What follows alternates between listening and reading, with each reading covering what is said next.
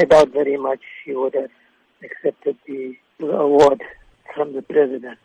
Very sad to say this, but it's a fact. I think many South Africans would agree with me on that. You can quote me exactly what I said.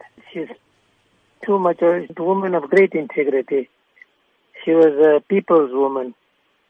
She spent her entire life working for the underdog. And I think our president is not the right person to be giving her the award. And she wouldn't have accepted it because he has besmirched his own character and his own personality.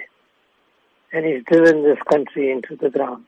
She would have waited until the next president came along, and if they still thought that she deserved the award, she would have accepted the award, depending, of course, in the hope that a reasonable person would be our next president.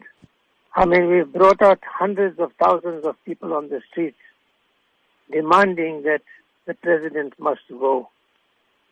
I mean, that is going to force this president to resign sooner or later, or to leave the scene of the crime that he has committed against our people. That in itself will make him do it, because there's nothing as forceful as power of the ordinary person on the ground in their masses, but that requires mobilization. You look at the ANC Youth League. ANC Youth League is swearing its own people. I mean, Zweli Mkhize is on this podium. Praveen Gordhan is on the podium. Both of them are ANC people. Both of them have clearly enunciated what the situation is, and yet they want to shout him down. And both of them were shouted down. So the ANC, that's the saddest part of it all.